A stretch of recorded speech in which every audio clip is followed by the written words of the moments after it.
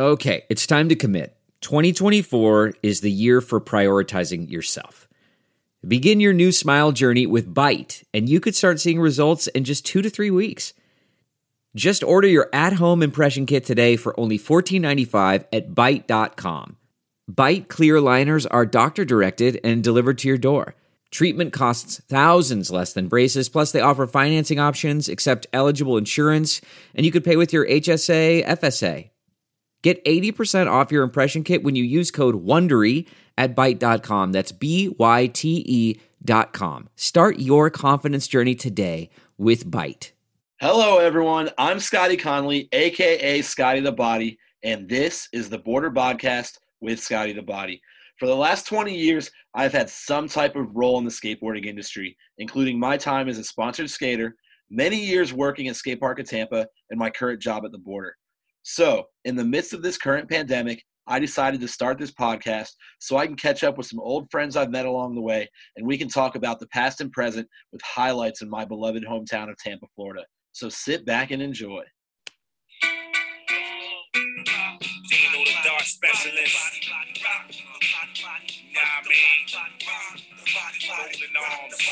Rock the body, body, rock the body, body, rock the body, body. Yes, yes, yes. Capadonna out. All right.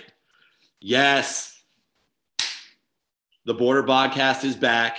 Summer is here. It's hot as hell in Florida, so it's time to get out the swimsuits and rock your body, body, rock your body, body, rock your body, body. Yes, thank you to Capadonna for bringing me in to another episode of the Border Podcast. I am Scotty the Body, and I have a great guest lined up for today. But before we get into that, I just want to plug something.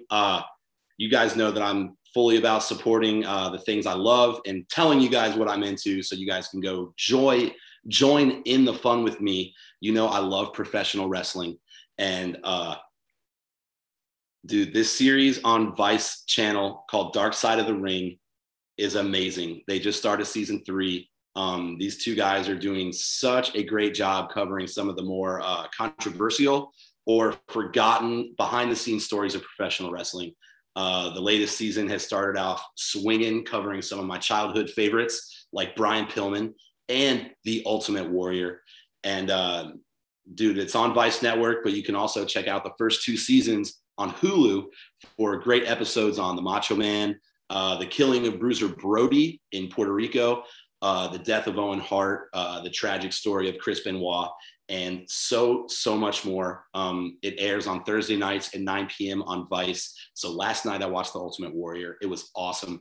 And if you want to see some great tales about some crazy characters in the bizarre world of professional wrestling and just a little bit of insight onto what makes me tick, go ahead and check out Dark Side of the Ring on the Vice Network. And dude, you won't regret it. Even if you're not a wrestling fan, the stories are amazing. The tales of just human interest stories, mainly with the background of professional wrestling to guide the stories. And they're really good. But without further ado, let's bring in today's guest. I'm so happy because I haven't seen him in seriously over 10 years. I met him a very long time ago when he just randomly walked into the Skatepark of Tampa and asked for a job. We then worked many a Sunday mornings together in the shop before he moved on to other jobs in the industry.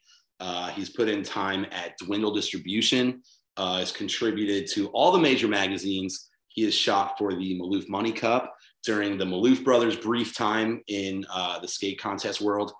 And while all that was going on, he was going to college, creating a curriculum for skate education on the collegiate level, which just blows my mind. He recently got a PhD from the University of Southern California in a field that he created, right? Yeah. All right. Yeah. So I originally wanted to get him as a guest on the podcast to discuss his contributions as the guest editor of the SKATEISM magazine. And dude, that's why I originally wanted to get him on. And it's been a long journey to get him here.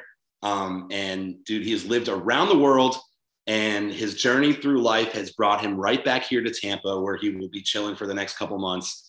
So in a rare episode where the guest is actually sitting right next to me, let's give a warm one man clapping welcome to Dr. Neftalie Williams. Neftalie, dude, how have you been? Oh, man. Welcome to the podcast. Hey, thank you very much. First of all, I just want to say, like, it is amazing to be home in Tampa. Yes. It's as soon as I knew I was going to be here for a little bit, just to be able to touch base with you guys is just, it does my heart good. I learned so much being here, and as you said, when I first showed up, I was just looking for a job, and I didn't know I was going to find a home. So I really just appreciate the love that I got from Skatepark of Tampa and the border at that time. Like, that was just our love and our work together. And it's just, there's been so much that's going on. I'm so proud of you guys. That you got the podcast, the podcast, and just the work that's going on. So it's just nice to be home. I do have to say one thing. I taught at the University of Southern California. That's still where I'm at. But my PhD's from the University of Waikato in New Zealand. And that goes right to what Scotty was saying, is like being around the world. So I was doing both things, teaching and doing stuff in USC, doing the PhD in New Zealand, going back and forth between it. And now I'm back home at USC as well. Well, so you can, it's easily confusable. Yes, very much. But before we get into the meat and potatoes of all of that, who is your favorite professional wrestler? Oh, I love that you just said this, because you said the Ultimate Warrior, and just thinking about that like Ultimate Warrior was amazing. And just that clip you ran, like Owen Hart, what happened? All of a sudden I had all these questions. I was like, I forgot. I just love wrestling. Yeah. I watched that all the time with my younger brother. But I'd say Ultimate Warrior for sure, or the Macho Man, it's still a win. You would definitely enjoy Dark Side of the Ring. They're all like stories from your time as a fan. Yeah. Just like the blurring the lines between, what's wrestling and what's reality, and just with like Macho Man's whole marriage to Miss Elizabeth. Yeah. And just how like it was crazy. Like they were divorced in real life, but they were still married in the wrestling world. And then all the other types of crazy stuff happened. And dude, like these stories that they tell are just amazing. But we're not here to talk. We're not here to talk about professional wrestling. No, I love it. Dude, first off, it took so much patience and rescheduling and scheduling to get you here. Yes. Sorry about that. It's all right, man. Barriers constantly were put in between us. Other meetings, other work. I didn't realize exactly how busy you were, and all the different organizations you were contributing to, and all the different people that you work with. So I definitely respected it and took my place at the bottom of the list. Not the bottom of the list, but like first in my heart, this is home. So yes. Those are just work related things. But dude, it's all good. And it's our skate family. Like, all the work is our skate family. So everything, every aspect of our lives. Well, and not only that, but it just gave us time to like let the issues that you brought up in the SKATEISM mag kind of to like marinate and see like how things have changed since November, since when the magazine dropped. And it's crazy to hear, like to read those interviews and have like, it came out in November. So the interviews were probably in like August or September, maybe even July of 2020, when shit was so brand new with COVID and with like, BLM, because like we are now at the 1 year anniversary of, the George Floyd incident. And I'm glad to be doing this one right now. So dude, so to hear what people thought about it, like the day after it happened, and then 2 months after it happened, and then just to have that magazine in your hand to read about what people were thinking of, like right when that was going to just it's different moments of time, and everybody felt different, like month to month. It was so like because there were people changing sides and people figuring out that they were been wrong their whole life, and like it was a moment of just growth. People learning things about themselves and learning things about the guy that lives next door who may like you don't know that guy's story. And now everybody I think is paying so much more attention to what like this is what I went through, and I can never change what I went through, but I can maybe change the way I understand the world because of what you went through. And I agree with you. I think that's where we are right now. Is people are. I guess what I always want is for people to recognize each other's humanity. Okay. And if you can do that, then it's. I know that it's hard, but to just take yourself sort of out of the equation for a moment, to understand that everyone's not lived the same life as you. And when people are telling you in ways that they've been marginalized or that they feel marginalized, that we just be open to understanding that, that those are real things. They're real feelings. And we spoke earlier, just thinking through the difference between like debate and dialogue, right? Debate always makes it seem like there needs to be a winner, that we have to debate, and when the time is over, that's the winner, that's who said the most important thing, or that's the person who got their punch in. And a dialogue is not that. A dialogue is what we're doing now. A dialogue is what we should be doing because we're trying to learn from each other. If you are honestly attempting to learn from someone else, then that's what that's about. We don't all have all the answers. Just the word debate just is like combative. Yes, yeah. Like, so you automatically feel like I have to win this. Yeah, I gotta knuckle up. And then like if you can't like verbally own the other person, you have not only have you failed, but you failed like your whole side and everybody that believes the same way that you do, but because you couldn't like win a little verbal. Yeah. But when in reality, if we just kind of like not even look at it like that and really just like talk. Yes. Yeah. And 100%. But like I said, I tried to get you on for a long time, but it doesn't really matter because I feel like this would be like almost the same conversation. Yes. The topics that were discussed in the magazine are still very topical. It's still the same issues we're dealing with in the world. Yeah. And we are going to talk a lot about SKATEISM magazine.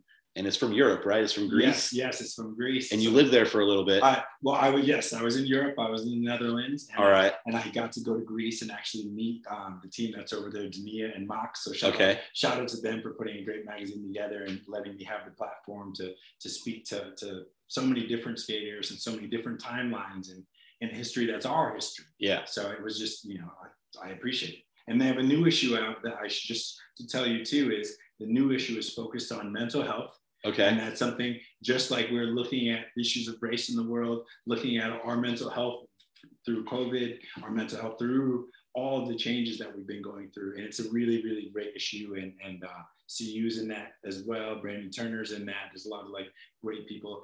And I just have to shout out the magazine for being progressive. Yeah. And trying to try, I guess, to really think about skateboarders as whole human beings. Yeah. And like I want to say maybe last year they did like did they do like the LGBTQ issue?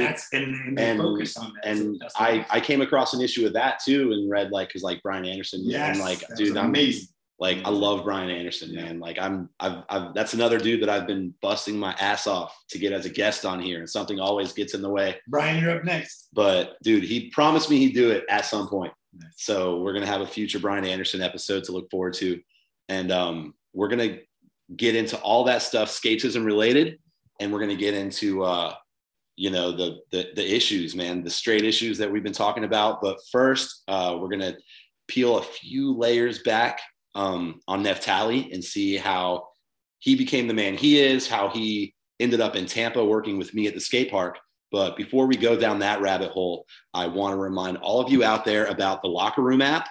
It's a free, live, audio-only sports talk platform that I've been having loads of fun on with multiple sports and team-specific chat rooms to join and get in on the verbal chess games as you hash it out with other sports fans from around the world.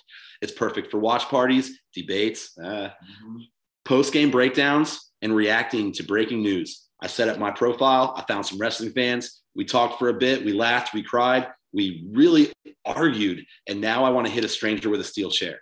So all you need to do is download the Locker Room app for free in the iOS store. Create a profile, link your Twitter, and join the Border Podcast group. You can follow me, Body Crons, and you will be notified when I open a room. And join me on Wednesday nights at 8 p.m. Eastern as I watch and talk about AEW Dynamite Pro Wrestling. So join me on the Locker Room app and get in on the conversation for a chance to be featured in an ad on the Border Podcast. And one more time, that is the free, fun-to-use Locker Room app. Download and get in on the debate today. Back to my man, Neftalie. So where actually did you grow up and get into skateboarding? So for me, you're like an East Coast guy, right? Yeah. So I always like, again, love being in Tampa, and I've always had my heart's in the East Coast because that's where I'm from. I'm from Massachusetts. And just like we know that it's the New England Patriots, right? That's the whole region. And I remember Clarence used to pick on me all the time. He goes, I don't know if I can trust a spot that won't claim a whole city. It's a whole region. But, the joke was always like, it's such a small area. Like, hey, it's, we've got Rhode Island, we've got Maine, Vermont. Like, but that's how I felt. It's like, yeah, we're like New England. All of New England, like, fits into half of Florida. Yes, exactly.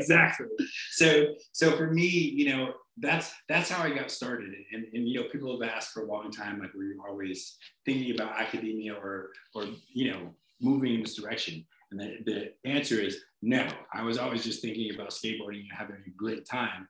But as time went on, I kind of reflect that those early days in skateboarding for me is the first time that kids from every background were like doing an activity together. Yeah. And that hadn't happened. Like the city I'm originally from Springfield, Massachusetts. Okay. And I'll give a shout out to Manny Santiago being from Lowell, Mass. All right. David Bakinski, everybody that's back in that. I can do some shouts out to Connecticut if Alexis Sablon wants to get in on this. But this is a region, right? Shout out my dude Willie Akers in Delaware. There we go. We can throw in Jamal Williams, yeah. Of course, Charlie Wilkins, Panama Dan, but I'll stop it right there. But it was seeing the first. I had a Panama Dan Nation board. It was like one of my first boards. Nice. I'm glad we could do that. Panama Dan, that's for you. This will definitely get picked up. But for me, it was seeing that was the first time that everybody was together. And I will say this: I grew up lucky. Because, white kids, black kids, Asian kids, Latinx kids, like everyone was together skating. Yeah. And it was so new that nobody, as a scholar, now I understand it. But then you don't know, it's because it's so new, nobody has all the answers. Yeah. So you just do it together and everyone else is not a skater. Yeah. And if you want to think about it, man, going into other sports and youth sports, all of that stuff is separated by neighborhoods. Yes. So youth sports is still very segregated. Yes. Very much so. You will have stories of kids lying about their address to get on to get on a different team. And I remember in high school, I had to use my grandparents' address to go to because they redrew the district lines. And I would have spent I spent my first 2 years at one high school and I would have spent my second 2 years at a different one. Wow. So you got to use my grandma's address and I stayed at my same high school. So it's crazy because you're right, man. Skateboarding, there's no one meetup spot. One time we might be meeting up at this guy's house over here, but then next time you're meeting up in the hood at other homie's house. Spot. But the only reason the homie in the hood is because you met at the skate park. Yes. And then, but dude, it's all it's the start. It's the start of our family, right? And so I always look at those moments. I can look back at them now as I was lucky enough to experience that. And I just want to say, I work with SKATEISM as well, and I was in Cambodia, with them before, and someone had asked me, they're like, Neftalie, why do you not why were you never tripping about women skating? And I was like, oh, I grew up with women skating. So, Ellen, we had our crew. I just will never forget skating with Ellen more than I almost skated with anyone else. And so I realize now how lucky I was to be in that group with so many people and having a female skater at the time. And so that always seemed natural to me. And I will say, when I switched from being in Massachusetts and coming down to Florida and being with everybody here, Alyssa came out of here, right? Yeah. Alyssa Steamer, for those who don't know, she was here, and it seemed normal to me. Of course, there weren't a million females that were skating, but nobody was excluded in my head. Yeah. And so it was nice to see that here and just that's something I've kept with me my whole time of this can be good for everybody. Okay, so what originally actually brought you down to Tampa? Was it college? No, so that was before I was thinking about college, and that's a ex-girlfriend long past. Okay.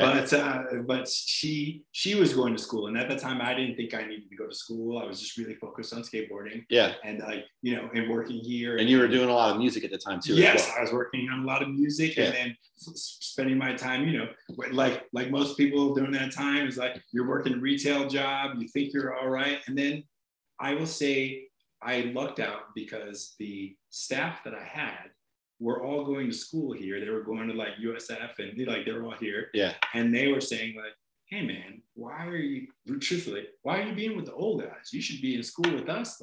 Like this doesn't make sense. Like school is good. And it really switched over time where I was like, maybe there is something to school. And that just, it put that notion in my head that there was something there.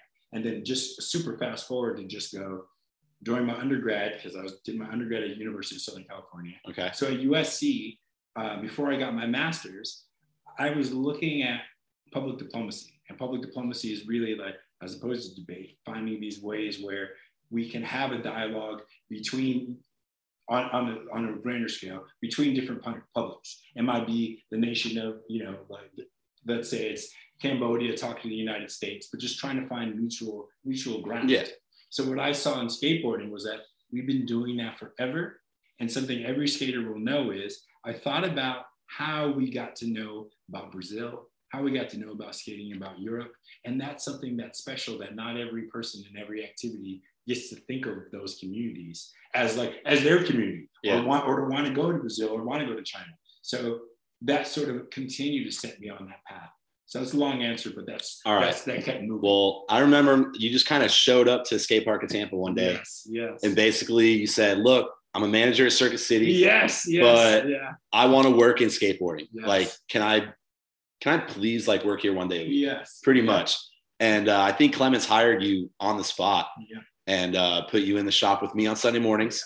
And like, do you remember much from these times? Hey, can I just say there was a test and I didn't know, and this is for everybody, whoever wants to come and work with the crew. I didn't know that it was a test, but we went to skate the Bro Bowl and we went to skate, what's the other spot? That Miami spot, the ledge that goes into the bank. That's like kind of near the Bro Bowl.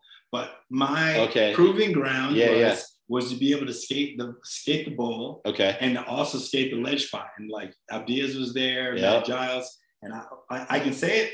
I did inward heel flip tail slide on that down, and then I could also skate the Bro Bowl. And that's when Clements said, like, "Hey, you're with us. We were testing you out to see if everybody liked you, and then also if you could skate." All right, that's legit. Well, I mean, you could definitely skate. You skated Tampa Am a couple times. Yes. Not my best runs. Yeah, I definitely freaked out, but I'm lucky. Nah, but you did it though. We did it. Oh man, that is true. That is true. So you put in some time with me on Sunday mornings. I learned a lot with the kids, and don't forget the pads and spraying. Yep, it was the 12 because Sunday morning was the 12 and under only session. Full pads required, so it was nothing but little kids. Yes. And Lysol spraying down the pads, man. Yes. But that was amazing. Okay, so you said that you actually were not in college at the time you were here. Nope. You were just got inspired. Got inspired. Got the spark. Okay, yes. And then then going to California. Then you go into California, start working at Dwindle. Dwindle, and there's a couple of skate brands at the time, but that's when I really started working and freelancing for Transworld too. So that was a really, really good time. It was like before Dwindle, working at Giant with Bod and Steve Douglas, who then went on to Dwindle, and that was my like kind of first move into the industry, and I just things really came together. But I will say one historical piece is I'd done a skateboarding camp for kids, and I got to do a Black History Month issue for Strength Skateboarding magazine. Okay. And it's hard to find, but Clyde got the cover, and so he knows because he always puts it up on his Insta. And dude, that was a good magazine. It was amazing. Like I didn't get to experience much of it before it went out when I started skating, but I do remember like they were really starting to like put good content. I think they were working like directly with Josh Stewart. Yes. So they had a lot of like static related and like Josh Stewart related content, which was like Florida. Yes. So I specifically liked Strength just because they were covering our scene and they were covering Josh, who I backed, just because I looked up to him at the skate park. Well, same thing in New England. In New York, who weren't getting the same amount of love. So that was just like, they let me write a piece for Black History Month. And that also was like, those are like little things that I didn't know at the time. It was like, sparked me like getting to this place now. So I just, you know, just wanted to shout them out for those times. And that's, you know, that was just, that was the start of all of this. Okay. And then, so how does the education begin for you? Like okay. what got you like actually foot in the door? Where did you start? Like, Yes. How do you start the process of moving in academia, getting a PhD? Yeah. And then like you created your PhD, right? Yeah. So there's a couple things. So just going to, you know, back to my master's, like saying, hey, I understood that skateboarding culture was bringing us all together. And all of a sudden I realized, like, well, the world has been trying to figure out how to bring us together. Yeah. Right. So that made me focus on going ahead and getting my master's degree. And the master's is before you do your PhD. And I started teaching and building my own curriculum at USC. Now, I have to always put my hats off to USC because they recognized that I was doing something special. And they always supported me. Yeah. Like that was like, they, you know, I'm one of theirs, and they supported me and created the space that when my master's was done, or when I finished up, for them to say, hey, be in discussion about teaching my own class centered on skateboarding and action sports, which has never been done before. No. You know? Yeah. And to make that be a reflection of like all of our histories. And, you know, that class and that curriculum was focused on, I mean, we talked about skate nonprofits. It was focused on issues of gender, focused on issues of race, and specifically going, what can people learn, take away from skateboarding culture to create change in the rest of the world? And then also for those who, Scotty, just like us, to go, how could you work it? How do you actually work in the skateboarding industry or the action sports industry? So I had people who were interested in, you know, every field where that doesn't normally happen, right? But I have the guests, like I have guests who are Steve Van Doren came to class, Cullen from Adidas was in class, Sky Brown, who, you know, I just worked on a documentary with her yesterday. Oh, nice. Sky was there in class, and I mean, it was just Cindy was there as well. So just so many great people. So it was it was a platform to get kids excited about school. Because as I said, originally I was not excited about college. Yeah. And once I was there, I realized that there's a real place for all skateboarders in higher ed. There really is. Everything you do, everything you've been involved in, you bring that to the university. And then you just kind of sort through of like, what's offered, what's here, and how does that fit like what I want to do with my life? Yeah. And I'm also on top of other academics and teachers and saying, hey, it's our job to make sure we're responsive to all the young people. Yeah. We need to create the space that they want to go to school. So I knew what it was like to not want to go to school and to see that shift and transition. So that was the right home for me, develop my class. And then I also decided to go work on the PhD. And that's when I went to New Zealand and went back and forth. Okay. So we're going to, sorry if that was too long. No. It's a podcast. You're supposed to fill time. Oh yeah. And say all the things that can't make it to print. Yeah, there we go. Because you have only so many pages to get that in, because like all of your interviews were like, this is condensed from 4 months of conversation. Yes. And so the podcast, 1 hour, let's get it. Yeah, we can do it. You can say whatever you want. But I wanted to talk a little bit more about the SKATEISM magazine, because I read through it this morning because I wanted it to be fresh in my head. Yeah. Like, and if I would have read it when we originally planned this, there'd be great areas. But dude, interviews with Jamie Reyes, Sal, Siu's in there, Siu Trin, my homie. Yes. Wait, can I just say what made me the most excited is to be able to put Samaria Brevard on the cover, and her to be able to put my sister on the cover of a magazine is one of the great joys of my life. So I just that was something that was monumental for me. And dude, that leads into exactly what I wanted to talk about, because I met Samaria and Kool-Aid. Oh, really? Nice. In Kimberly at the Kimberly Diamond Cup. No. When we were there working in South Africa. No. So I've been to that contest twice. Did the local experience, pet the lions. Yes. Did the Jason Rothmeyer nature hike tour. Yep. Did the locals, the local stuff. I went to the Promised Land. Yes. The like one of the little townships on the outside of town, and walked through there, and just like went with a guide, and he was just like, yo, bring like single candy, wrapped candy. and like a handful of like the smallest denomination coin you have. And I had a handful of each, and every single little kid like got a couple coins and a couple candies, and everyone was so happy.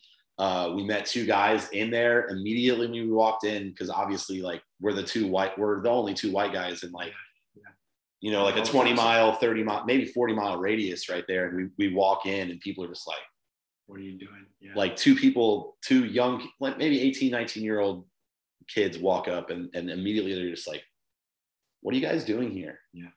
And we're like, we've traveled here from America. We're here for the skateboarding contest. We want to see the real people and the real stuff of South Africa. We want to see this stuff. Not just the Lions, even though that's part and that's good. Yeah. But like, we want to see the real people, and we wanted to invite you guys, engage. And we want to not only that, but invite you guys to come hang out at the contest. Yes. And they immediately with smiles, and they immediately were our best friends. And they took us around the entire township. And they were like, no, we're going to go meet my aunts. Do you want to meet my mom? Yeah. My mom's 3 houses down. Like, oh, let's go see my other friends. That's great. Like, oh, we're going to go to this store. This is where I get my haircut. Need a haircut? Like, I'm like, no, I don't need a haircut right now. But like, thanks. Thanks. Like, and then at the end, I was just like, do you guys need anything? Like, what can I get you guys? And they're just, I was like, I'm going into the store. Like, and they're like, we want Coke. Yeah. Get us a Coke. And, and I gave them like $20. Yeah. And dude, it was like, they were amazing. Yeah. And so they were so nice. They were so welcoming. And well, you just reminded me, like you said, seeing Kula at the contest, at the contest then.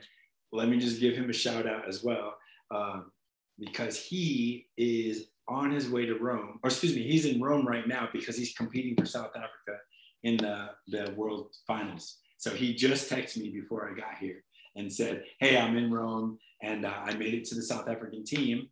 And so he's nice. Like, but there's only one spot for all of South Africa. So that's a lot of pressure. But I said, hey, no matter what, man, So is it down to him and then Dlamini? Yeah, yep. Dude, that's the homie too, man. That dude's cool as hell. So good. But one thing in the Kool-Aid interview that stuck out to me about like the racism he received by his own people. Yes. For skateboarding, like calling him like little American or like little white black boy. I was just curious if like you experienced anything like that as a skater growing up. Yeah, that's something. So it's great that you asked that, because I kind of want to speak to both things. So yes, I definitely encountered that for sure. And for those who don't know, my PhD it's called Color in the Lines, and it's actually the history of so many different skaters of color. And so not only did I experience that, but that's something that your favorite skater has dealt with, from Isha to Carl Watson to Stevie. Samaria, well, it's not Samaria, but I say that because it's something that most skaters of color have had to deal with that up until kind of the current generation. And, there's a couple ways to look at it. So part of that, and if you look at it in a negative light, it's been described like, oh, well, that's just like, that's terrible that your own people are bringing you down. And people use that as a way to sort of drive a wedge between let's just say it, like, that's your black community is not giving you love, and they're saying all these negative things about you, like, oh, that's terrible. But I also always push people to think more deeply about those things. What I really got to working on the PhD was also understanding, like, what does that mean? The reason that they're saying, like, oh, you should, like, that's white boy stuff, or you shouldn't do that. To think about it in a deeper way is to understand, what are they really trying to do? These are still the people, your aunts, your uncles, your family, people that love you. What it is that they are worried. And what we've known it's the anniversary of George Floyd's murder and the Black Lives Matter movement. What we know is that Black lives have not been safe. And that's for lives of people of color in general. So when people were saying, like, oh, that's for white boys, or that stuff, that's not for you, what they're trying to say is, that's not for you, and I can't help you if you are out there with those unknown people. Okay. That's what that really means. And that's like a really fundamental difference. So if you just look at it as like, oh, that's messed up that they say that, but you also have to remember, these are the people who feed you, clothe you, or are in charge of your life. It's just that they're really saying is, I don't know about that. I know about this, Yeah. and I can protect you here, but I can't. You're out there on your own, and so it's not just me saying that. Like that is what we've all learned over time. I mean, I've had this conversation with Stevie Williams, with Carl, with everybody. We recognize that that's what that's about. And I want to say that I definitely witnessed a situation kind of like this firsthand in downtown Tampa in like maybe 1999 or 2000, maybe a little bit after that. And dude, we were street skating with, rest in peace to our good friend Curtis Valentine. Yeah, Curtis, yeah. But dude, he was like he was the black kid in our skate crew, and he was the only one. He was really one of the only black kids at the skate park. Yeah.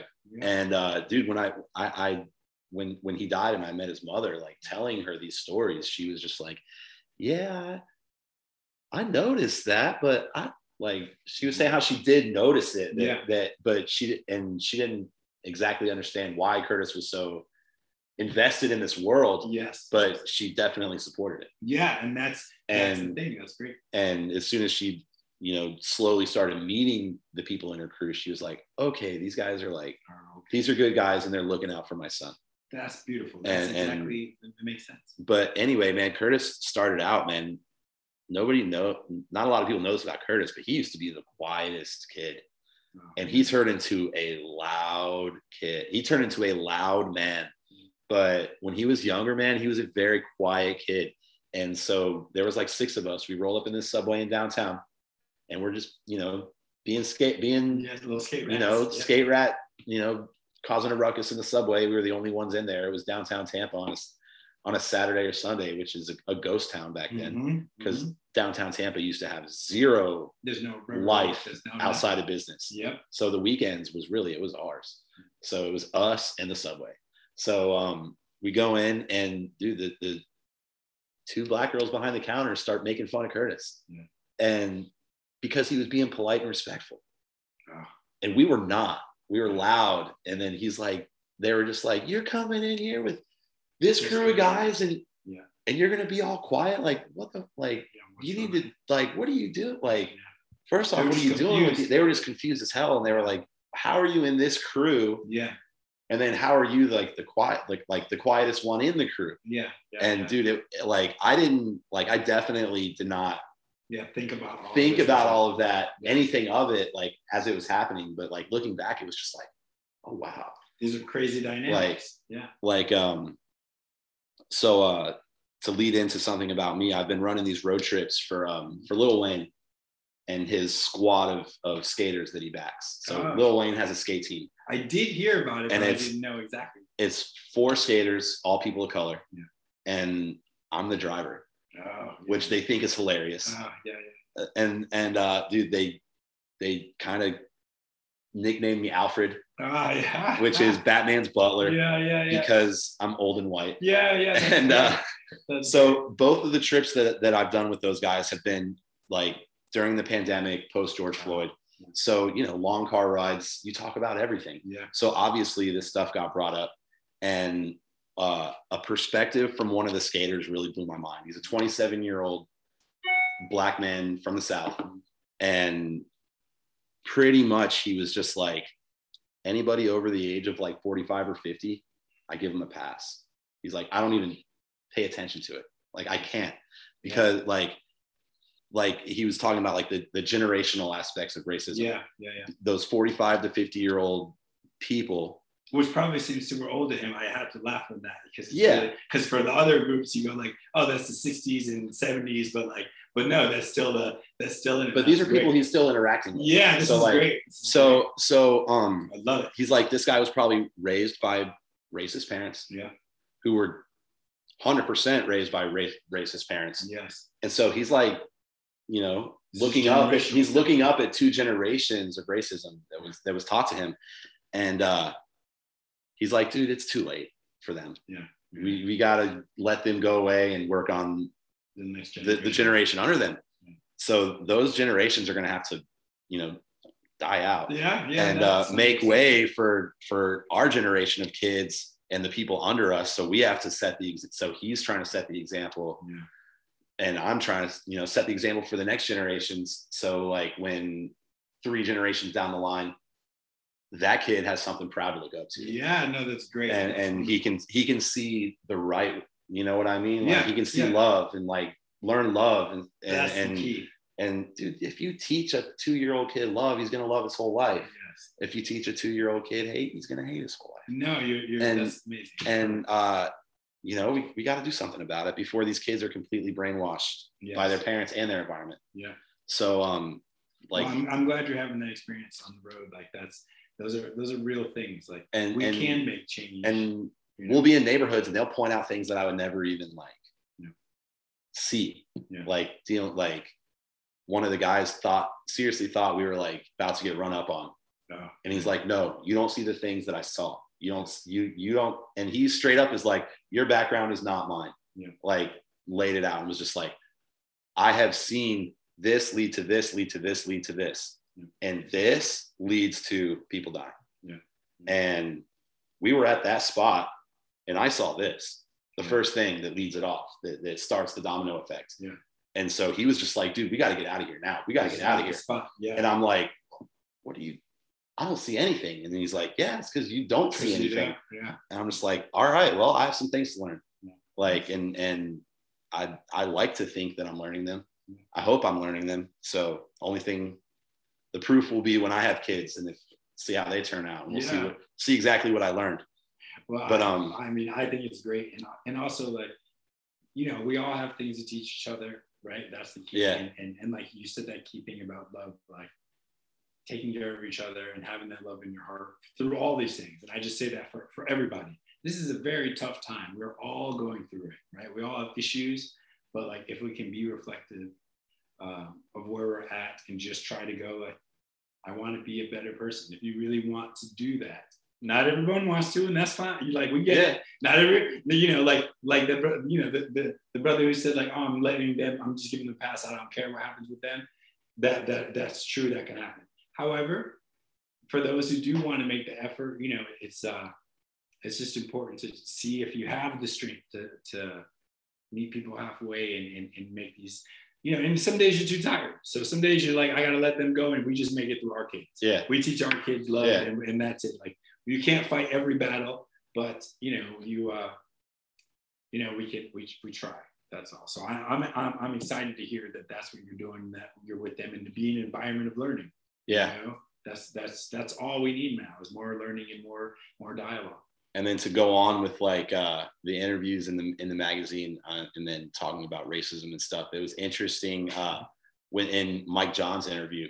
Oh yeah. Where well, then he was talking about like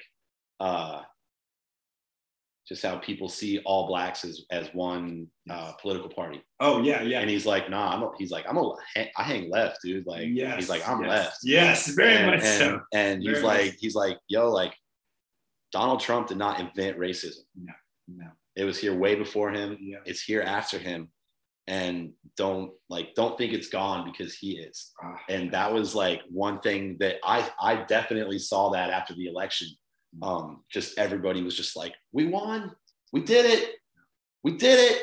And then January 6th came and we did it. We're like, it's over. The fight, we won. Yeah. And it's like, no, dude, the fight's just started. Yeah. The fight's just started, because now you got this guy in there that you want in there. So now he has to perform the way he promised and the way that you expect him to. Yes. And he's got to put in the work.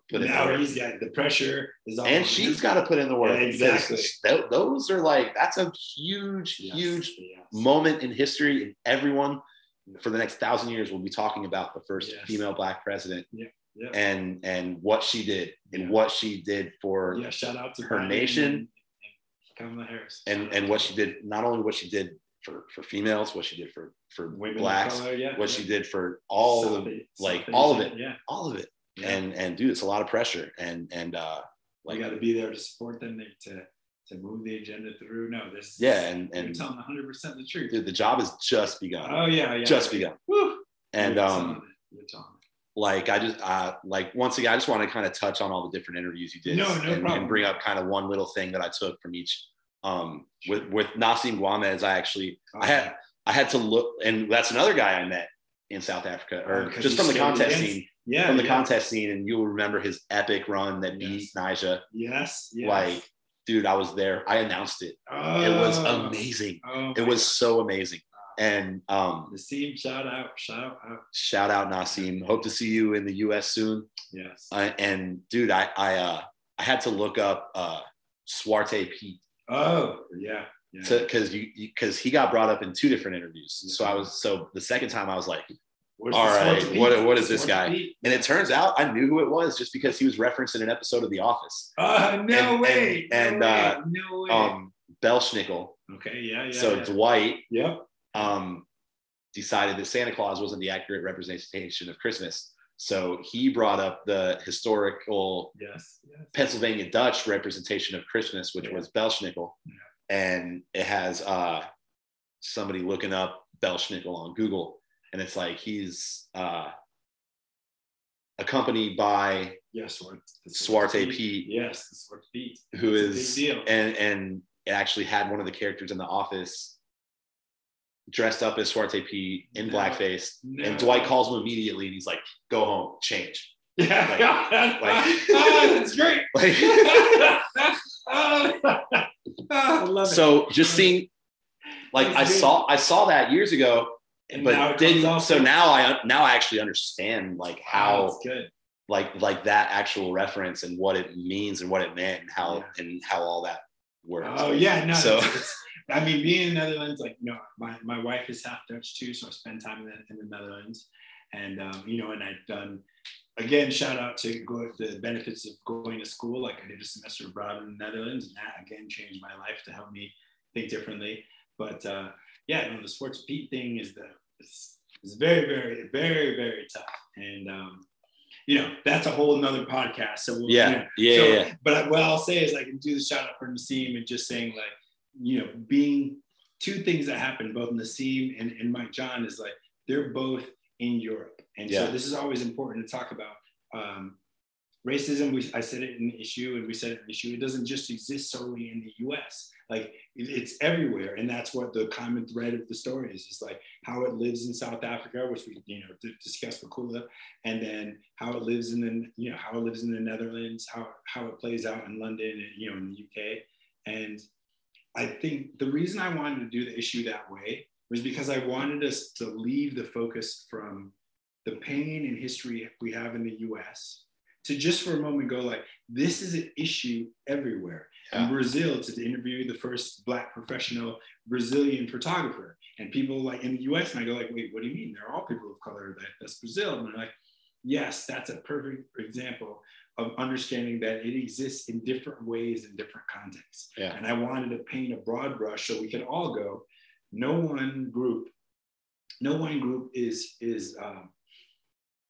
I guess I really just wanted to make solidarity, to go like, no one group is perfect. Yeah. No one group has it all down. Like, when the US, sometimes we look at Europe and say, Europe's got it all figured out.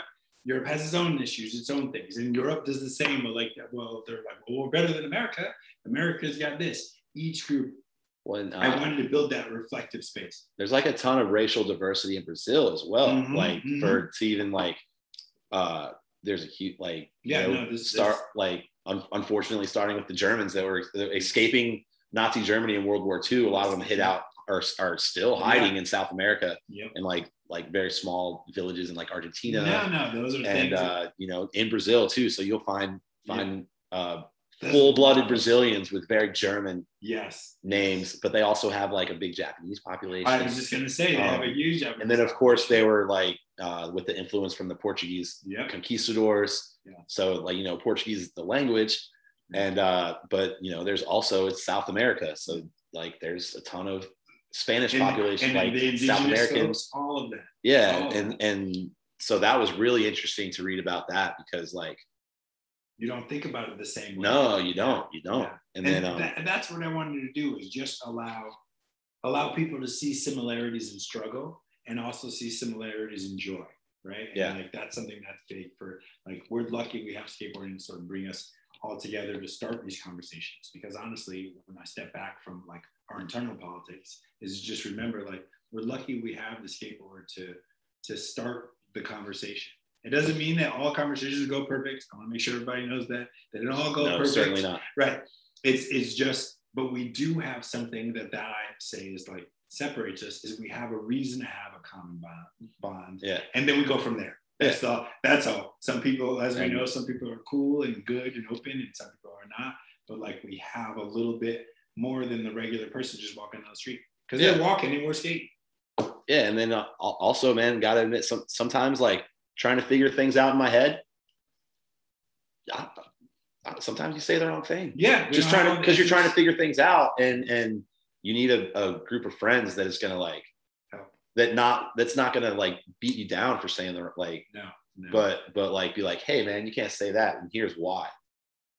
There we go. And speaking of big circles, the one thing I took from like the Jamie Reyes interview was how her circle always had her back. Yes. And it was always a random assortment of genders and races. Yes. And dude, just like the people that she said she was on the road with at the time, I was just like, that is a crazy tour. Yeah. Like she's on the tour with like Charlie Wilkins and Yaya Bondaroff. Yeah. And like, I'm just like, dude. And then she's got the rookie team. Yes.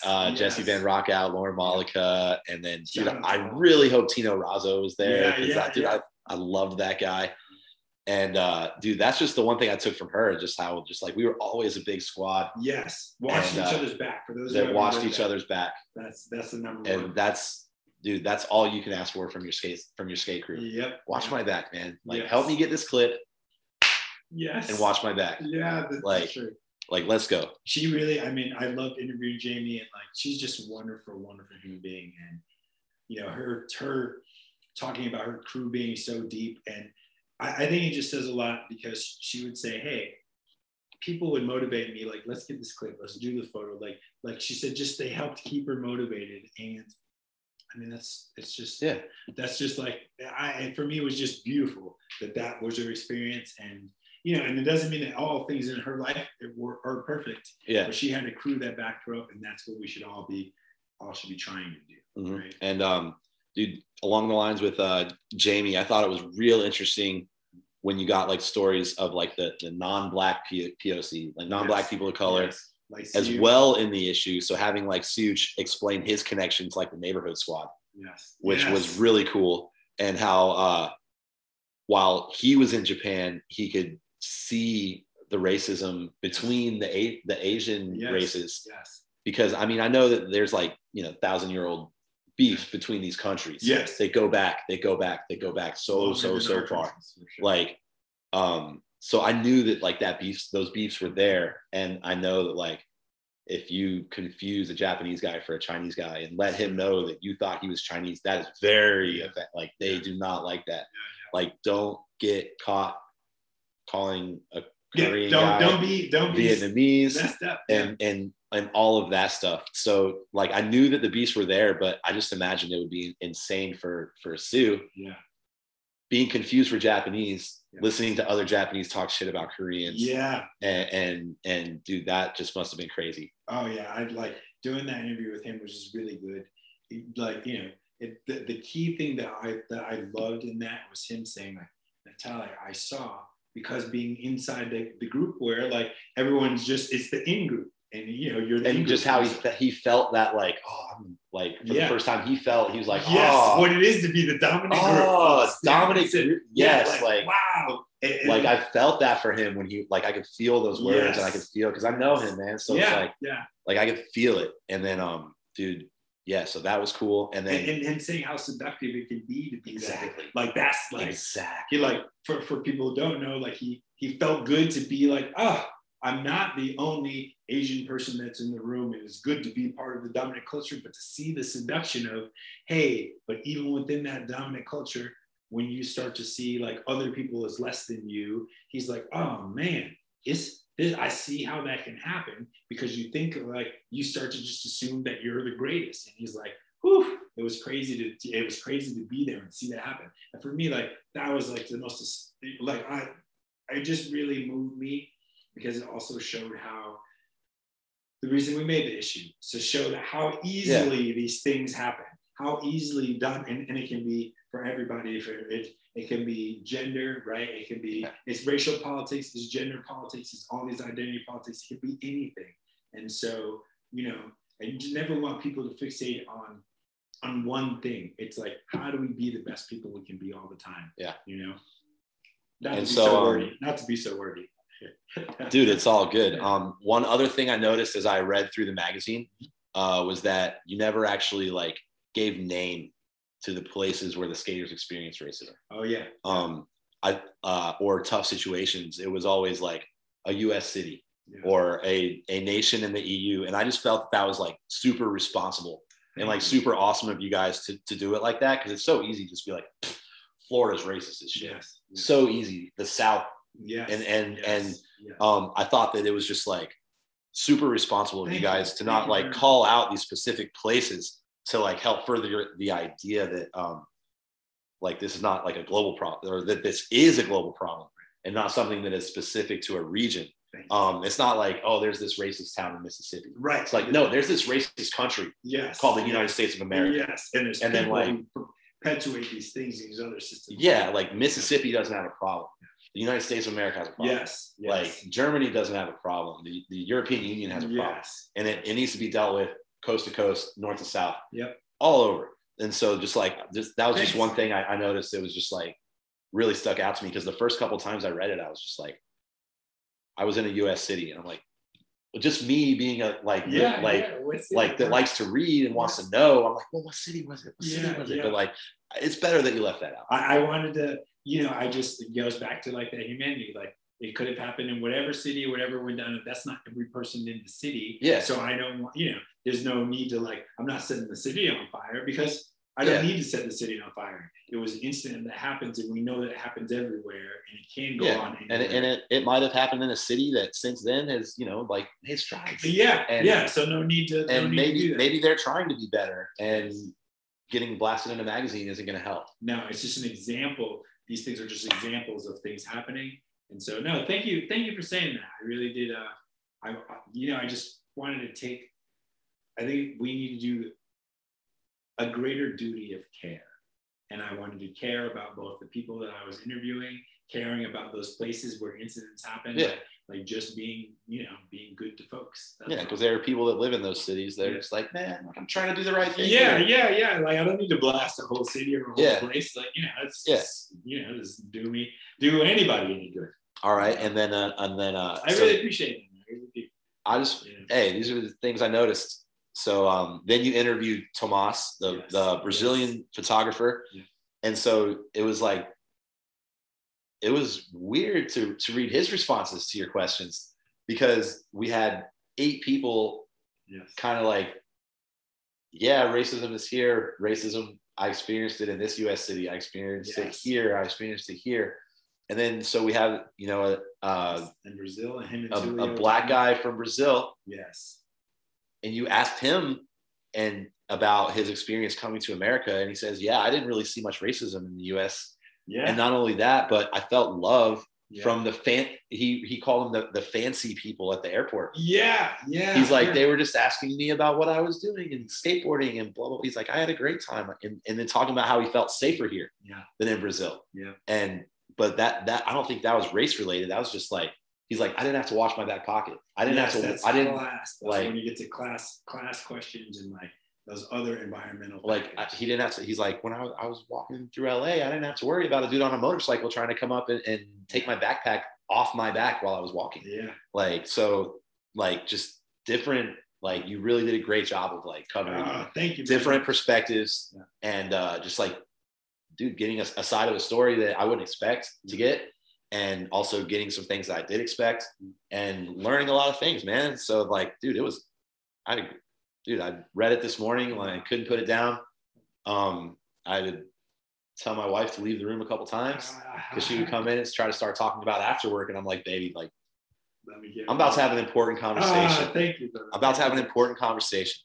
And even she's texting me because we're supposed to be somewhere. And I'm like, yo, you got to get there. You got to wait. I'll meet you there. I'll be there. I'll be there. This is important. This is not a joyous conversation. This is a serious conversation to have, and I'm glad we're here having it. And I'm glad that you get to be the guy I'm having it with. Thanks. And dude, because I've always respected you. Same to be here with the family just really means a lot. It really does. And I'm glad in this, honestly, to be in this time period right now, to be back with all of you. It's like, this is a great time to be having conversations, and they say we are where we're supposed to be, Dude, here we are. There we go. And so, and like that, I read the interview with Tomas, saw a bunch of beautiful photographs that he took. And then it was the end of the magazine. So, I mean, that was a pretty very basic wrap up of some of the things I learned and some of the questions I had about the SKATEISM mag. And where does that, is skateism.com or .org? What is the? It's skateism.com, yes. So you can go order the magazine there. Yes. And like you said, there's past issues about LGBTQ. Yes.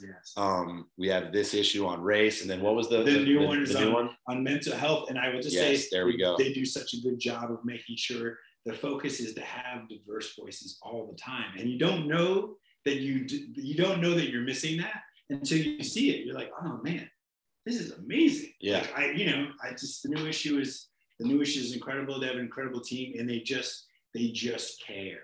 That's what it is. They just care. And all right, let's leave that as the focus. We're going to care and make sure we do the best job. All right. And I want to briefly talk about some of the organizations you're currently belong to and some of the things they do. Mm-hmm. But before we get into that, I got to remind the listeners out there, the Locker Room app. It's a free, live, audio-only sports talk platform that I've been having loads of fun on with the multiple sport and team-specific chat rooms to join and get in on the verbal chess games as you hash it out with other sports fans from around the world. It's perfect for watch parties, debates, post-game breakdowns, the big game, and reacting to breaking news. I set up my profile. I found some wrestling fans. We talked about Stone Cold Steve Austin. We talked about the 90s of wrestling, the golden era of wrestling. We laughed, we cried, we argued, and now I want to throw a stranger through a table.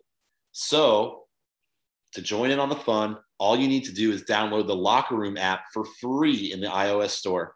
So create a profile, link your Twitter, and join the Border Podcast group. Follow me, Body Crons, to be notified when I open a room. And also, you can join me on Wednesday night at 8 p.m. Eastern, and I will be watching and talking about AEW Dynamite Pro Wrestling. So join me on the Locker Room app and get in on the conversation for a chance to be featured in an ad on the Border Podcast. So one more time, that is the free, fun-to-use Locker Room app. Download and get in on the action today. And while I started reading those ads, our guest Neftalie has excused himself to the restroom, so he's doing a quick potty break. So, dude, I think it's going great. I don't know what you guys are thinking right now, but I'm certainly learning a lot. We're going to pause for a few moments. Oh, here he comes. We're coming right back. So yes, once again, that was the Locker Room app. Download it and get in on the debate today. So back to, we did SKATEISM. We wrapped that up. I want to talk about some of the organizations you're involved in now. So through USC, you guys have teamed up with the Tony Hawk Foundation. Yes. So we did our first study. We're really honored to work with the Tony Hawk Foundation now, the Skatepark project. He's such a great guy. Amazing. I always go back to, first time I met Tony Hawk was when I was working at Skatepark of Tampa, and he was doing the Boom Hawk tour. Okay. He came through and he gave us all tickets. Yeah, we all went. First time, yes. So I always go like, man, see how the world works. Like, yes. Like I like that. That for me was amazing, man. And so, anyways, they were fantastic because they came to us at USC to say, look, we recognize there's never been a study on the lives of skateboarders before, and we want to partner with you. I've done my work as teaching at USC already. Okay. My partner Zoe, my colleague there, she was really instrumental, like getting all together. She knew some people at the Tony Hawk / Skatepark project, and so that all sort of came together. But the biggest thing for me was that to be able to create research around the lives of skaters that just had never happened. And the research that has been on skateboarding in general has never really centered so many different lives from so many different backgrounds. Okay. So to have something that was skater first, not scholar first, maybe going like, oh, skateboarding looks interesting, like maybe I can find something out. For us to be people of the culture, doing research on the culture so that we can better inform how the culture can move forward in a positive direction. Okay. So that was actually just an honor to be involved in. And dude, anytime I get to work with Tony is a blessing, man. Like I've got to announce his skateboarding 2 or 3 times now. Oh, that's amazing. Once at Skatepark of Tampa, once we did the Get Rad for Ray. Oh, yeah. His benefit for his homie. Yeah. And then we actually got to go run at the Hard Rock resort in Mexico. No. They opened a Woodward.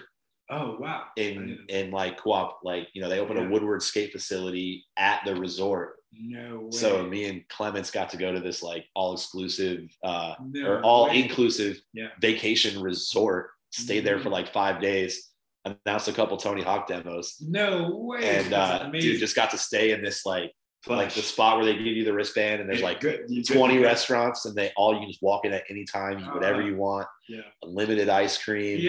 Ordering stuff to the room. Like, dude, just like the Tony, that's a huge shout. The first time I ever drank something from the mini bar because I didn't have to pay for it. Like, dude, rolling with Ryan Clements, he's dude, don't touch the mini bars, man. Because we would have to if it's a big bill. If I got home from a job and I had a mini bar charge, like that's coming out of my check. Yeah, that's right. So they were like, everything in here is for you. If you run out, give us a call. Yes. Open it up. I go, I'm gonna need some more. That's not gonna be enough Coronas. I'm gonna need some Coronas in about 4 hours. So good.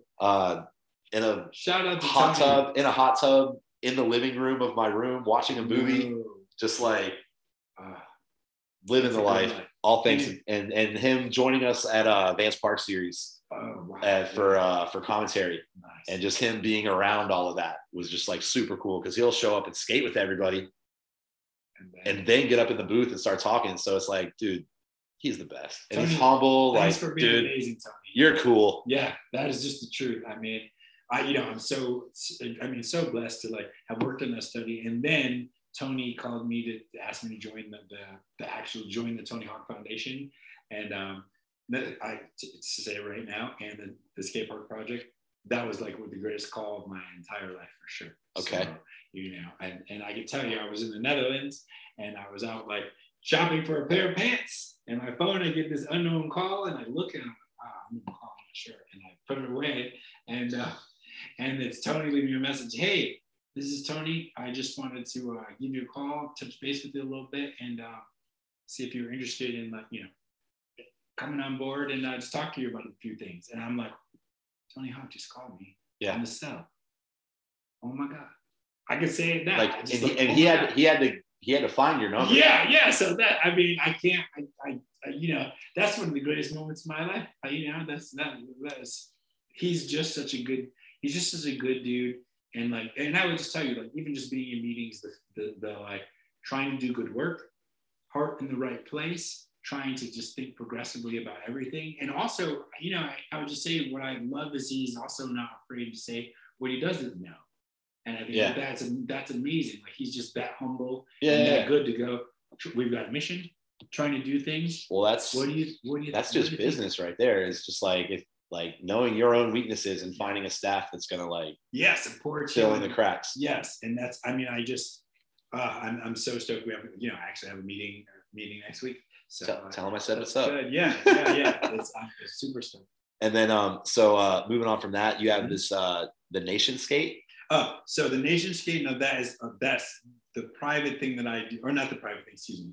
That's what I use as an umbrella for all the talks that we do. Okay. All these discussions, race, those are just called the Nation Skate, and that's everything. And I did, as you know now, I did one of those discussions at USC, and that was with me, Rodney Mullen, Vanessa Torres, Garth Ross from the Kennedy Center, now Yale, Trina Bolton from the State Department. Okay. Johnny Schillereff, who just hit us a second ago, so it's funny. Chris Pastors. I'll see Johnny Schillereff around because his son skates our contest. Oh yeah, nice. So he'll bring the Heart Supply squad around to our events. So yeah, I know Camp. He's killing it. And that's our skate family. Yeah. Right? So like the Nation Skate events were to have those conversations. So we did one there. I did that in the art show at the Kennedy Center. We had one at the Ford Theater in LA, which is incredible. And that we had, I don't know if you knew that or not, but we had a jazz band playing while the skaters were skating. And I brought in the rest of the fam, which was like, that's Lutzka, the whole OC Ramps crew. Like everybody came through there. Ron Allen on the mic. Like, I mean. MC Intelligence. Yes. MC Intelligence shout out. And I mean, that was just those are an event series that we work on. And then, I also work with, you want me to say them or go ahead? Dude, say it. Yeah, so I also work with SKATEISM, and we have a board meeting next week as well. And SKATEISM, I'm really honored to be a part of that, working with Oliver and all the amazing people that are, there's SKATEISM is in, of course, in Afghanistan, and now South Africa, Cambodia. You have to address them as Oscar award-winning. Yes, right? Oscar award-winning organization, SKATEISM. Yeah, yes, indeed, the award-winning organization, and also Oscar-winning documentary on SKATEISM as well. So yes, I'm honored to work with them. Also, the College Skateboarding Educational Foundation. Yeah. Just to shout out CSEF, who I love to death, because that was a very small, tight crew, Keegan, and there's a new board now, but and Thomas, and just focusing on how to make more skaters be excited about college by providing scholarships for them to want to go to school. Well, I'm sure the Olympics have helped a lot with like legitimizing all things on the collegiate level. Yes, yeah, no one's ever asked me about that, and that is now a different, more long-term discussion. Skateboarding in college sports. Yes. How's that? Yes. What does that even look like? Yeah. And I will tell you, I had a conversation. I had a conversation with some people who are like athletic directors. Okay. And they had said, I remember having a discussion with them about skateboarding. They're like, oh, skateboarding, like, not literally saying, that doesn't fit. And then stopping and going, wait. It is going to be the Olympics soon, right? This was a conversation a few years ago. And I said, yes. And they go, I was wrong when I just told you no to that. Actually, that makes sense. That actually makes sense, because we do college sports that makes Olympians. Yeah. So if that's the case, well, then I guess we have to figure this out, don't we? And I said, it is something you probably need to figure out. So because, like, dude, a long time ago, we were hired to do like a collegiate X Games. Oh, really? And dude, it was, I forget where it was. It was like in Panama City Beach, Florida. It was like in the middle. I didn't go to this particular work a collegiate skate tour on that? A group called Collegiate Skate Tour? I'm not sure, because I wasn't actually on the job. Oh, okay. I just remember seeing like the recap on our channel and this is before social media, so it was like on it was on the internet. You can find it regular internet. You can find it on the internet somewhere. Yeah. But it was a contest, and you had to show that you were in college to enter the contest. And I think actually who's that kid, Tommy Garola, that rode for Foundation. Yes. I think he won it. Yes. Like I remember seeing that and was like, oh wow. Like, and it might have even been like after he had already rode for Foundation, he got kicked off Foundation. And then he appeared at just like this random college skateboarding contest and won. So I'm going to shout out. I'm like, Keegan, did you have anything to do with that? That could be with one of our, because before we had the College Skateboarding Educational Foundation, Keegan used to run a small group called Collegiate Skate Tour. It might have been that. I can imagine, like, I feel like if not Keegan, somebody was at it, but like, this is just great to, that could also be our future, right? Yeah. And now I know there's skaters who are not into that, or not in the Olympics and all that. And of course, like, hey, just like it goes, we're a family, we have differing opinions on different things at different time, and all of that's fine. Yeah, and some people put no value in college. Yeah. Some parents are like, do whatever you want after high school. Yeah. Some parents are like, you need to figure out how to get to college. Yeah. And if there's I probably would have stayed in college more than 2 years if like I was there for skateboarding or learning about skateboarding, or there was like a curriculum there like that pulled me in more, but I was skating. Yeah. And sleeping and partying and showing up late on Sunday mornings. Yeah. Oh, so good. Well, you remind me like that's the mission of all this work, all the things we've been trying to do is just to like make it so that people recognize skateboarders as themselves. Yeah. Not as like the other, and I say that the other being, that's for, we don't have to take care of those kids. And I say that for everyone skateboarding. There's a mentality of like, we don't need to watch out for them. We don't need to create skate parks for them, or we don't need to think about their future. It's like, these are our children, right? We are all someone's children. We all belong to a neighborhood, just like you said with your grandparents, right? Like we all belong to someone, and the adults in our lives are supposed to be responsible enough to go, oh yeah, we should make sure that nobody's marginalized, that nobody's like not thought about. And like, there should be a place for them at the university. There should be a place for them in high school. We should just be thinking about that. Like, that's good, I remember trying to start skate club. Oh, are you serious? In high school. Oh, yes. But no teacher would sponsor it. And I don't think there were enough skaters to fill out a club. Yeah. Like, it was me. You remember Jeff Lako? Yes. But he was like 3 years under. I was a senior, and he was still maybe a sophomore or a freshman. Yeah. So like in my grade, there was maybe me and 2 other skaters. Yeah. And then in our entire school, there was maybe 6 or 7. So not enough to put together a club. The whole thing.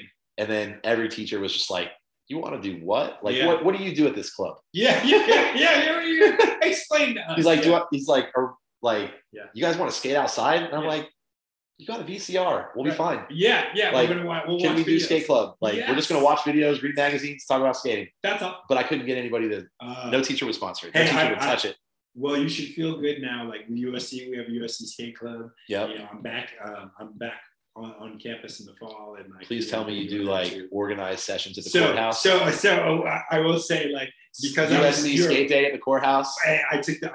So my students, I have to say it properly. My students learned all about skateboarding and action sports culture as a whole. USC Skate Club is when we got to do actionable things like saying, I will tell you right now, when the events, my students were with Joey Brzezinski, Daniel Espinoza, and when they were doing the Red Bull contest at Santa Monica Courthouse, my students got to go hang out because Joey had already come to class. Yeah, they'd already been to class, so my students like not only got to know them in a way that like most skaters like might never get to know them, but to be invited by them to like come to the events. Yeah. And so they went, my students got to go to premieres. They all met Andrew Reynolds a long time ago. Like they got to do the things we dream about in skate. That's part of the curriculum. So what percentage of the students would you say are actually skateboarders? And what I love about that is a very small percentage of them are skateboarders. And it's just people that want to know about the culture. Yes. And learn that the industry, the culture, and they want to know, I would also say this, they also want to figure out why skateboarding, I want to say this the right way, is so cool. Yeah. I mean, that's really the truth. From a marketing, because they're probably like, want to get into marketing, digital marketing, social media, and like, dude, skateboarding is at the forefront of all of that. All the things. So it makes sense for them to look at skateboarding and action sports as a whole. Now, everyone will know, like, I always include the rest, but my focus has always been skateboarding.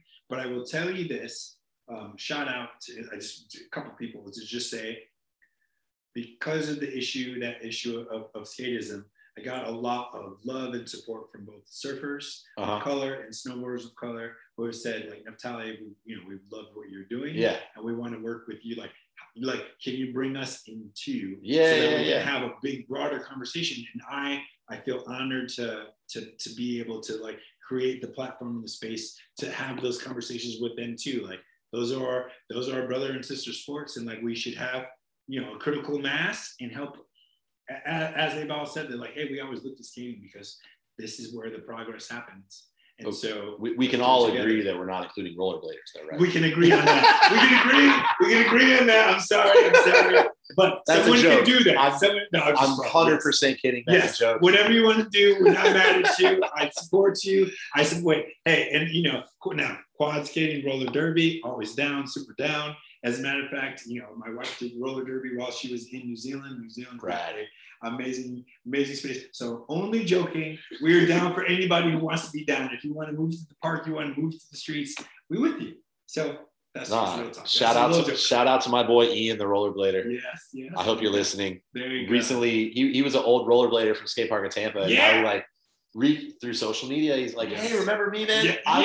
I was the rollerblader. Yep. And I'm like, hell yeah. How you been, man? And he's still out there attacking the streets on rollerblades, which I did not think existed anymore. I did not think you get him, but dude, there's a huge, like, I will say, like, the quads, I'm sure you've seen, is like, there's a resurgence because they're vintage. Yes, and people, I will say this to all, like, seriously, all love. I'm gonna give another shout out to Black Girl Skate. Their Instagram and their website, they focus on, it's called Black Girl Skate, and they show both quad skating, there can be inline skating, regular skateboarding, like whatever it is. And hey, they show on everyone. ice skates, whatever. They just show people being active, people of color, and putting that out there. And I think it's beautiful, and I want to support all of that. So whatever you want to do, just keep moving, keep rolling. Roll with us. We're going down.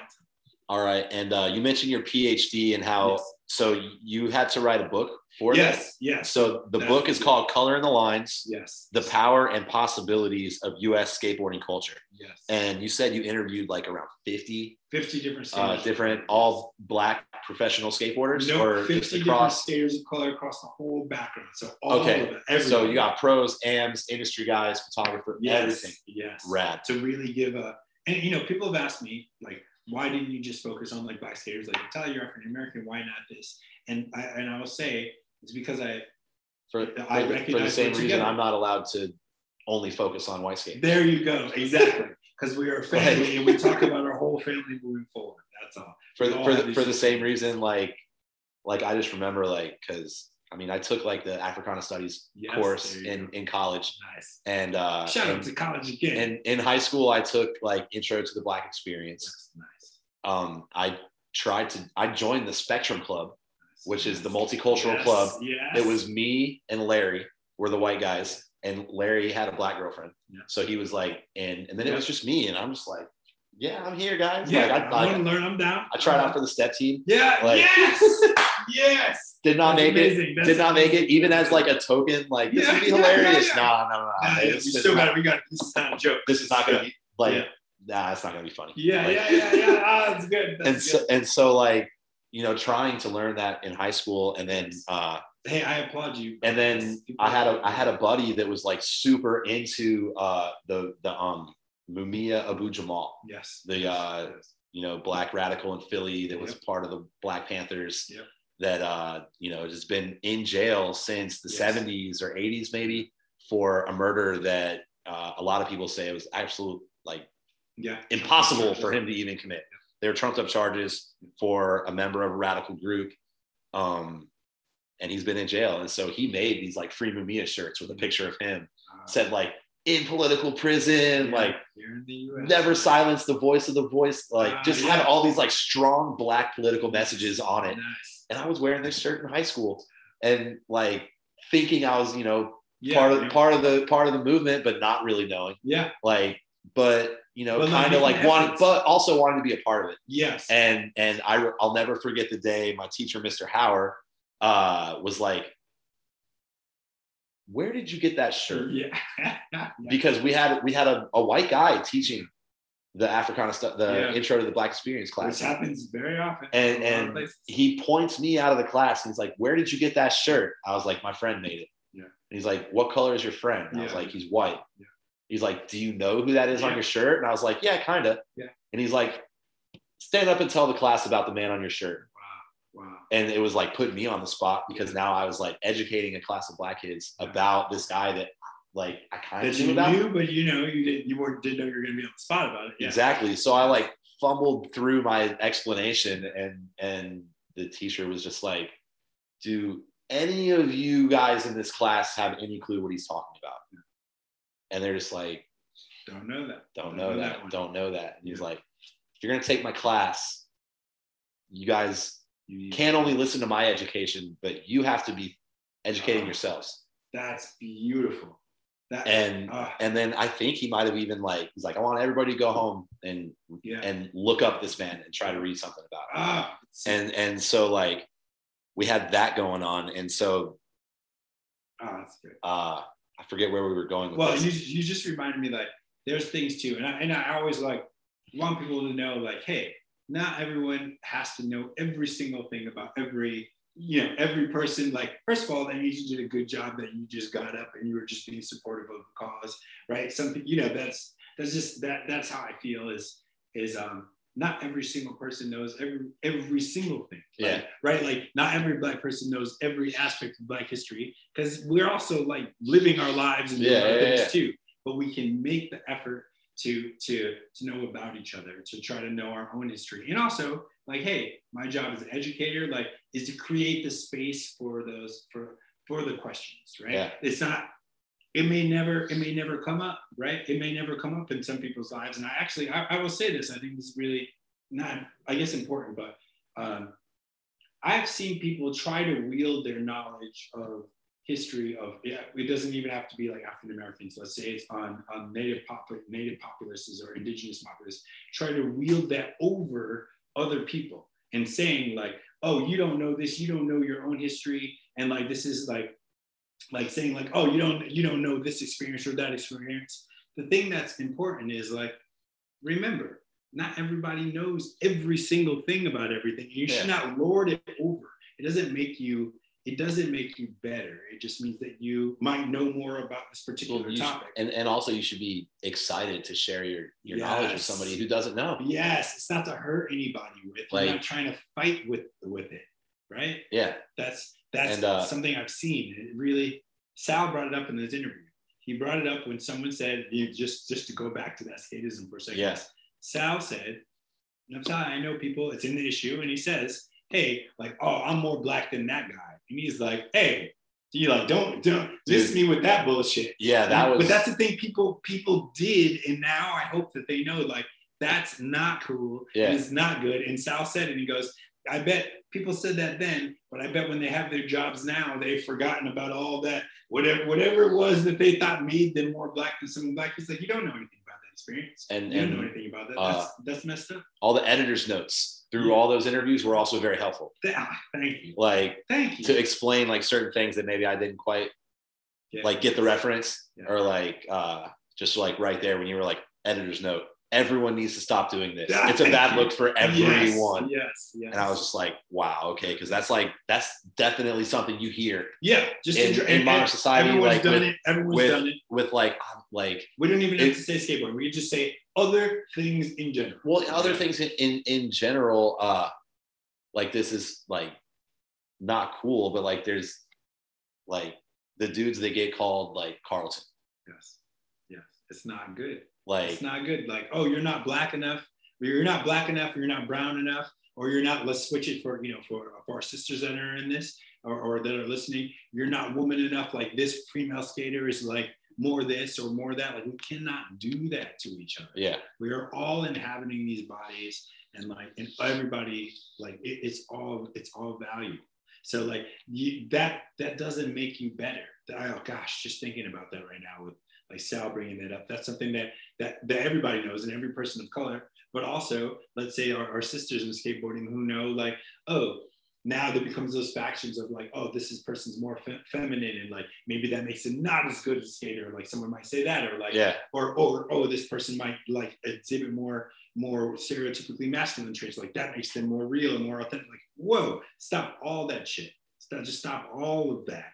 Let people be in there. Let them just be themselves, and let them, use that as the marker, Sorry, I guess right now we did just get a little deep, right? No, we're talking about all these things, man. Like, we're setting up the next issue. Yeah. Like that's like one thing on that about just people being them, and like people respecting that, like going back to the very beginning of us talking, Brian Anderson got brought up. Oh yeah.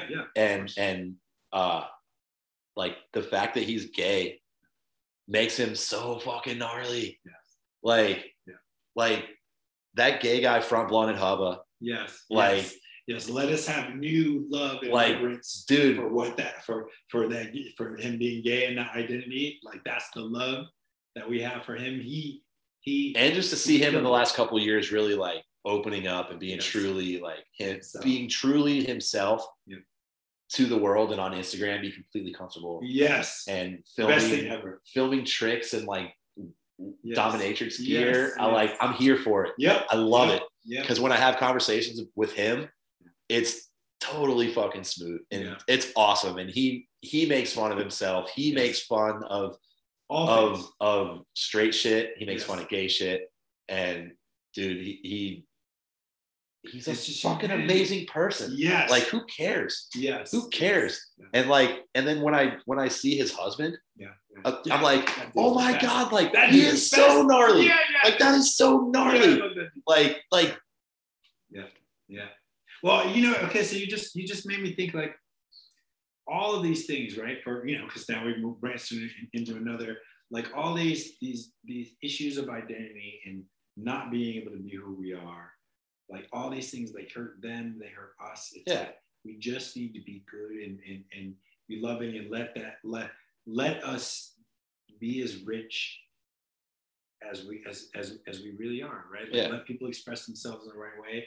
And I want to say something. People also, this is just in general, because I, you know, seeing how so many things have gone on, so many conversations and stuff is also just, you know, it not ever looking at the things as like handicaps either, or they're gnarly. It's certainly not the wrong thing, but I guess I kind of just want to say it's like all of the things can exist because we are never one thing all the time. That's all, you know, like those are just aspects, right? Like, you know, gay, straight, you know, like these are things that we are them, but that might not be the most, now I'll be more academic, but that just might not be the most salient identity at a particular moment. But the reason I say it like this, that does not mean that that Brian or anyone is not still going to go out and like that we should not protest together, protest for him. Like it is all of those things. You're allowed to have all of those aspects of your identity, and you don't have to be 100% any of them all the time. Like you know, I can be black and I can take a day off and not go to this protest. That doesn't change my blackness. That doesn't mean that someone can say like I'm more black than Neftalie because I went to this protest on Tuesday and he only went to the one that was on Monday. But people use those as barriers or ways to bring people down. And we have to let people be all of their things as they choose when it fits them. I will say I laughed out loud when Jamie referred to herself as an equal opportunity hoe. Oh, yes, I know. I went, and she loves saying that. I was like, Jamie, she's like, are you just being uptight? I was like, okay, you know, it's good. And I need that too. I need those reminders too, right? Because it's, you know, like sometimes I'm being a scholar. Sometimes like I'm just navigating all of those things, and we just make space for all of that navigation. Jamie's the best though. I gotta send him a text. Jamie's awesome. And dude. Thanks, Jamie. Thanks for having Nolly trees always on lock back in the day. Switchback tails. Like my wife has seen your footage and she knows how excited I get to go on talking to Jamie. I just love that. She's just the best in real style. So anyway, I can give her shout outs. I'm sorry if I'm doing too many. Nah, you're good. You're good. So once again, the book is called Color in the Lines. Yes. The Power and Possibilities of U.S. Skateboarding Culture. I can't wait to get a copy. When is it? When are we going to be able to? So when are we going to have a copy to read? So that is coming very, very soon. Actually. Okay. I still have to keep it under wraps for a little bit. Okay, more, fair enough. But things are coming. Things are coming soon. But hey, man, I just wanted to do this, and I wanted to make sure that you know that I'm listening, I'm learning, and I'm just trying to be better so the next generation of kids grow up and think it's completely normal for two white guys, two black guys, a Hindu, a Muslim, and two Asians to be in a band together, traveling this beautiful earth together. Yes. Just to skateboard together. Yes. And they can also be gay or trans. Dude, they can be all of that stuff. They can be all of that stuff, man. We're all skating. Yes. So the goal is the same. Yes. And man, dude, I'm so happy I got to see you today. Thank you. Fucking love you. Yeah, I love you too, bro. You know this. Big hugs. Thank you for being here finally. No problem. I can't wait to see you again. Yep. And all you people out there in podcast land, one real quick, I got to shout out Kyle Stone. I know you're listening, and you're the dude that turned me on to the Mumia Abu Jamal stuff. Turned me on to all that stuff, and really like kind of changed the way I thought at like 16 years old. Started like teaching me about things that I knew that were going on in this world that I needed to be aware of. Yeah. So shout out to Kyle Stone. I know you're listening from Norway. You comment on every single post for this podcast. You always listen. I know it. And guess what, man? I'm going to have you on at some point. I'm pointing at my computer like you're there looking at me. But Kyle, you're on the docket, future guest of the Border Podcast. Get ready. And everybody out there, man, once again, I love you all. This is Scotty the Body. This was Dr. Neftalie Williams. And we are signing off on another episode of the Border Podcast with Scotty the Body. And with that, Capadonna, take it away. Rock the body, do the thing. Rock the body, rock the body, rock the body, rock the body. Check it. The whole I see it, heavily divine. The truth brings out the temper in my spine. A hill sound again, feeling symptoms that bit me.